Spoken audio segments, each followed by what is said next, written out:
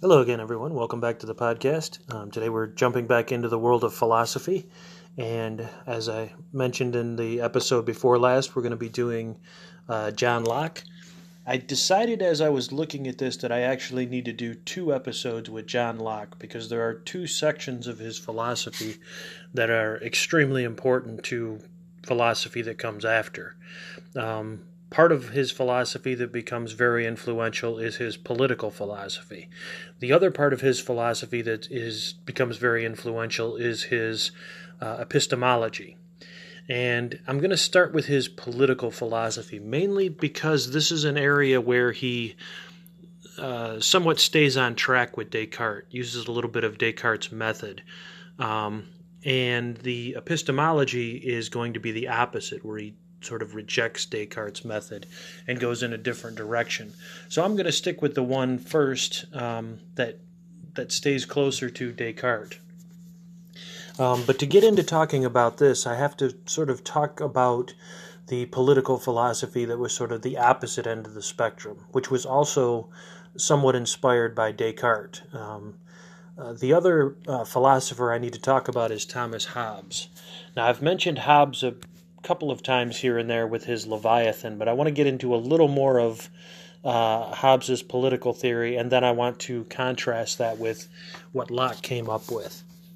Now, Hobbes and Locke both want to start with a very basic truth. They want to start with the most basic truth that they can found their philosophy of their political philosophy on. I apologize. And so they're doing similar to what Descartes did when he had his cogito ergo sum. I think, therefore I am. Descartes wanted to start with his most basic thought that he couldn't doubt, or that couldn't be doubted, and then move up from there to build his system. So Hobbes and Locke both do this. The funny thing is they start in the same place, and then they, at one point, completely make different evaluations of the way things should go. Hobbes leans towards authoritarian government. Locke leans towards representative government. But let's go ahead and talk about those first and get a little bit of a sense of each of the philosophers. So with Hobbes, he starts out with the most basic thing that really is not going to be contested when you're looking at political theory. And Hobbes is sort of someone who is trying for the first time, really, in Western philosophy, aside from Plato's Republic, to really systematize a political system. Most of what we had with political systems, they were added to here and there. Hobbes wanted to be the first one to sort of make this a foundational system, something based on a solid foundation and viewed as a whole system. A lot of what was had for political philosophy was sort of arguing about the merits and demerits of the philosophies and of the institutions that were already there.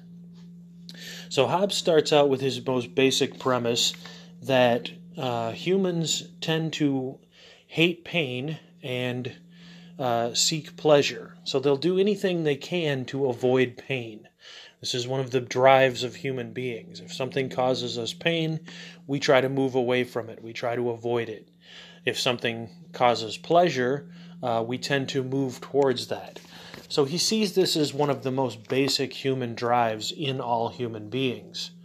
And what we experience as pain, humans will generally think of as bad. What we experience as pleasure, humans will think of as good. Now, pleasure doesn't necessarily mean sexual pleasure. Pleasure means things like having enough to eat, having a warm home, being comfortable, feeling secure. These are all pleasures. So when you think of pleasures, don't just think about physical pleasures of sexual nature. He had more in mind pleasure in general. Pleasure as in things that we enjoy, foods, shelter, comfort, stability. So he divides human behavior into this kind of dichotomy where we're fighting back and forth between these, trying to avoid the one and get to the other. And he said that people will always go towards seeking their own satisfaction, and that they will rationally calculate how they can avoid the one and get to the other. So this creates what he sees as a relentless quest for power. Power is having the ability to get what you want every time. And the more you can get what you want, the happier you are. So humans are sort of on this course, according to Hobbes, that they're trying to maximize their power. They're trying to maximize their pleasure, maximize their freedom. Well, what this does is it creates a state of instability, because as everyone is fighting for their own pleasures and trying to avoid the pains, they're coming in conflict with each other. So Hobbes very much saw nature as the state of, or of the what he called the state of nature. What humans had before organized government was sort of this state where it was a war of everyone against everyone else. And everyone was only out to satisfy their selfish needs. And this created a constant sense of instability. This created constant pain, even though everyone was pursuing their pleasures. Since these pleasures conflicted with each other, it was causing the opposite. People were locked in a constant battle of trying to dominate others while not being dominated by others. And so this is an all-out state of war, is the way that Hobbes viewed this, and very chaotic. And one of the things that this leads to in Hobbes's philosophy is the idea that there has to be something that stops this. There has to be something that is above all of this that can put a stop to it and make everyone work towards the good of all. And for Hobbes, this solution was an absolute ruler. This absolute ruler, the Leviathan is what he refers to it in the book, is someone that can't be questioned. Their authority is absolute in every single area. Hobbes saw the way to a better society, to an organized society, was to have a society where there were no personal freedoms, where all of the decisions were made from the top. And he argues for this because he says if you let even small freedoms exist, what ends up happening is people will try to keep expanding those freedoms until we get to a state where we're at war with everyone else again. So he saw the necessary evil of this all-powerful government that would have control over every element of your life. It would have control over what you ate, what you could say, what you couldn't say, what your religious beliefs were.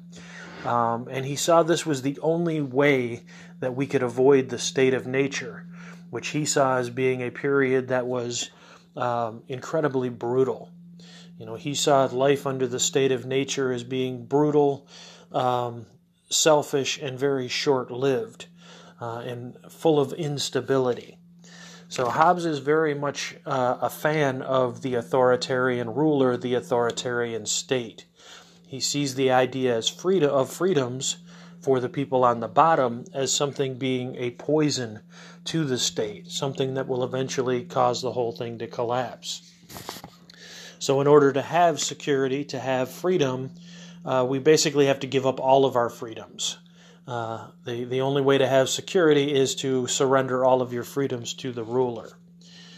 Now this is something that a lot of governments have tried to seize on when they want to be authoritarian governments. They kind of make the claims that, unless we tell the people everything to do, they're going to be more unhappy in the long run. And this becomes a sort of a argument for authoritarianism, the argument that's been used pretty much by every authoritarian regime. The idea that the only thing that can hold society together is someone who holds everyone under an iron fist. Now Locke comes along and starts the same way, but Locke is sort of dealing with a lot of turmoil in British society. He's living through the 1600s, so he's in the era of, when Cromwell takes over and overthrows the monarchy. And then Cromwell gets overthrown when he dies, his son does, by Charles II, who's a pretty decent ruler and sort of restores the monarchy, the divine right of kings, the divine bloodlines. He is then replaced by James II. And James II is a ruler who is much less popular, and for quite a few reasons. One of the things is that James II is Catholic, and by this time, England is pretty much mostly converted to Protestantism. And so they see a problem with having him as king, even though he's the king by birthright. He isn't in line with the values of the country anymore. He isn't in line with the values of the nation. And also he tends to be someone who wants to restore the monarchy and kind of push down the rising tide of the capitalists, of the new middle class. He wants to restore things to the way they were under the strict aristocracy. One of the problems with this is that these are now the people that have most of the money and most of the political power. By this time, the merchants were far wealthier than a lot of the aristocracy. And so they decide to remove James II, and they use the Parliament to remove him. The Parliament had been set up much earlier and was sort of a way of balancing the throne with the rule of the people. And it was seen as kind of a compromise in between. It wasn't giving up the monarchy completely and letting people have self-rule, but it was also setting limits on what the monarchy can do. So as James II is deposed, they put William of Orange, who's not even English. He's from another country. And so he isn't someone who, by blood, has a right to be on the throne. He's someone who is on the throne because the Parliament decided to put him there. So one of the things that Locke, who's alive and writing political theory and part of what is known as the Whig Party in England, who are the people who are in favor of the Parliament, but also in favor of the monarchy, is he starts to write things that are supportive of a more constitutional monarchy, a monarchy where the power doesn't come from bloodlines, it doesn't come from the divine right of kings, it comes from the will of the people. And so Locke is not writing about a 100% democratic system and writing for that, but his writings are aiming towards that, towards a system where the will of the people is taken into account. Now, like Hobbes, he starts the exact same way. He looks at what is the simplest idea that can't be really disputed, where everyone is going to buy into this idea about the way people are so that he can start to build his foundation. And he comes to the same simple idea that Hobbes did, that humans sort of want to stay away from the bad and want to move towards the good. We want to avoid pain and gravitate towards pleasure. And for him, again, this is not, sensual pleasures. This is pleasure like, having stability, having property, having freedoms, having, basic comforts and needs taken care of, having some luxuries, avoiding things, the pains are, avoiding starvation, avoiding being trampled upon, avoiding being, killed because everybody's killing everyone else. So he starts out with the exact same way that Hobbes did. He starts out with this idea of, okay, this is the most basic thing that we can say about human beings. And he has a little bit of a difference to start out. He believes that each human being has a right to sort of define what is their own good life. And so you have more of a sense of freedom of the individual than you do with Hobbes. Hobbes sees freedom of the individual as something completely abhorrent from the beginning. Hobbes believed that people calculate for their best interest. So did Locke. Locke also said that everyone will calculate for their best interest. But Locke saw this as something that could be a more enlightened process. Where Hobbes saw everyone is going to try to take everything from everyone else, Locke saw the world very differently. He saw the world as much more having a social aspect, of us being more social creatures than what Hobbes saw. Hobbes saw us as only individuals out for ourselves. Locke sees us as, when we have enlightened awareness of what our wants and needs are, part of that enlightenment is that we see this depends on other people. This depends on other people getting what they want as well. If I want to live in a big house and have food and all of these things, if it's all for me, I have to do all of this stuff myself. But we don't live like that. We live in communities. And so somebody builds the house, somebody grows the food, somebody butchers the food, somebody makes the clothes, and these people are all seeking their own happiness as well. So one of the things that Locke starts to talk about is this state of nature. Originally, he also uses the state of nature before there were governments, wasn't brutal like what Hobbes saw it to be. In fact, he saw it as much more small groups working together and cooperating. Now, he does see some flaws in the original state of nature. He doesn't see it as a perfect place either. Hobbes saw it as brutal and horrible and something we'd never want to go back to. Locke sees it as something where it's pretty good, but we start to run into limitations. And one of the limitations that you start to run into is that you have people who are most people are good, but you have a small percentage of people who are always going to be criminals. They're always going to be taking what doesn't belong to them, because they're going to calculate it in their mind that, well, I can just take away from everyone else. They're not going to calculate with the best interests of other people in mind. And this is really something that you see. And Locke saw this as something that is part of human nature, but not something that is the overwhelming majority of human nature. He saw this as something that is present in a small number of people. He also saw that there would be differences of opinion. Opinion about, what kinds of things should be done, what kinds of things shouldn't be done. If everyone completely has their own way, the more society advances, the more those start to come into conflict with each other. So he starts to see these lacks in the state of nature, and this is where government comes in. Now, for Hobbes, it was to make sure we don't descend into chaos so that we can have security. For Locke, the only point of government is to make sure we expand the freedoms that we couldn't have under the state of nature. So for Locke, we're always trying to get more and more freedom. And getting more freedom means compromise.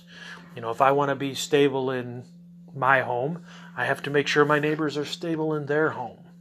If I don't want people constantly robbing me because they're starving, I need to make sure that people have enough food to eat as well.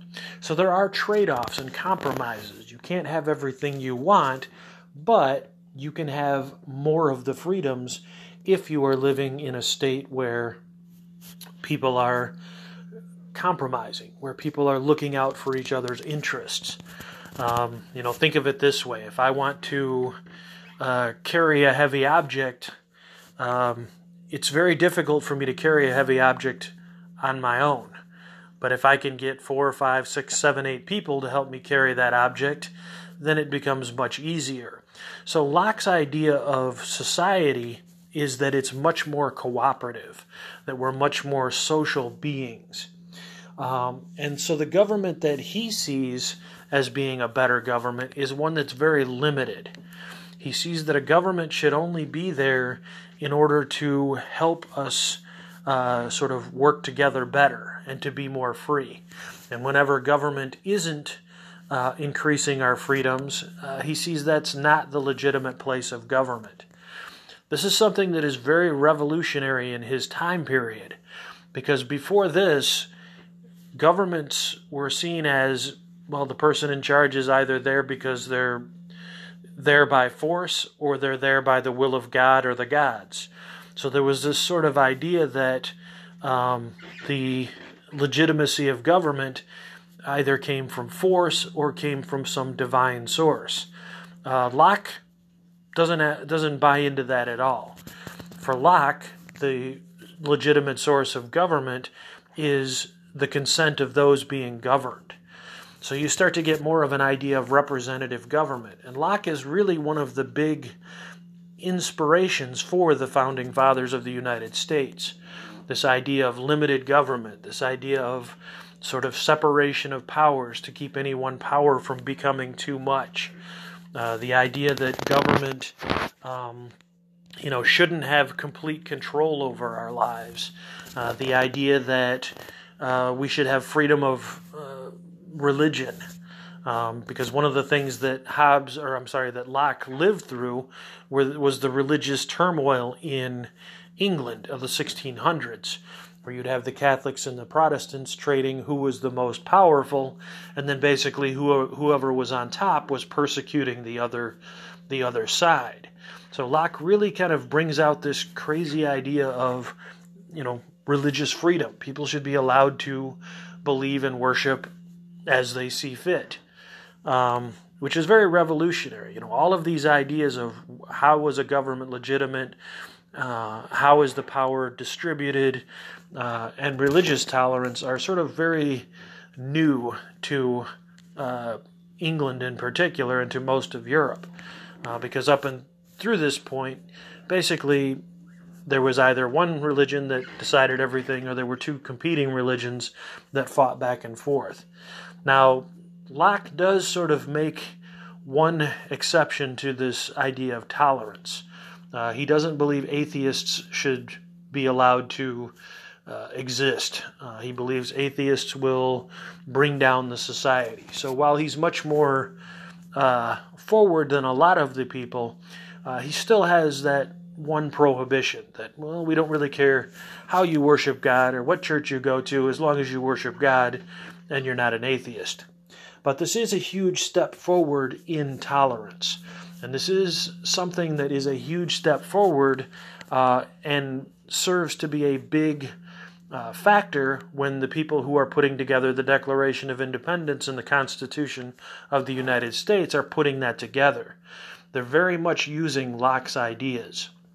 The ideas of limited government. Government should be big enough to do what it has to do to organize, to help keep things orderly, to help keep things organized, but not so large that it takes away everyone's freedom.